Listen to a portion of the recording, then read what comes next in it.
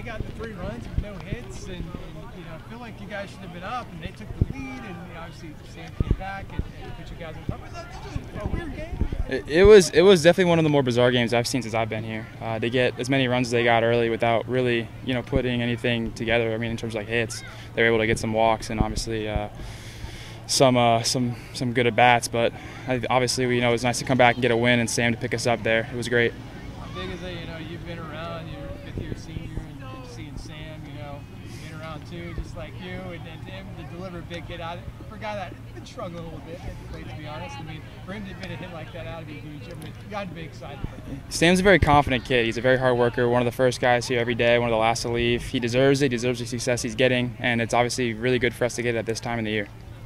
Just to talk about the significance of getting the win Friday night. This is Cincinnati was leading the conference first place, and you know, as Chip alluded to a minute ago, I mean, this is a really tight race. You know, you guys still in it. You got to win some games. How big was it to get a win here on Friday night? It's obviously good to set the tone early, you know, to get the win on Friday, because then tomorrow, you know, we go for the win, we get the series win, and you start rolling. So obviously it's important to get that first win under your belt and then just keep it rolling. And this has been a really tough week with Joe. You know, Joe Skinner been really a part of the UCF family for a long time. And then he was a freshman. You've been around. I'm sure you've seen him. You know, came up through a couple of games.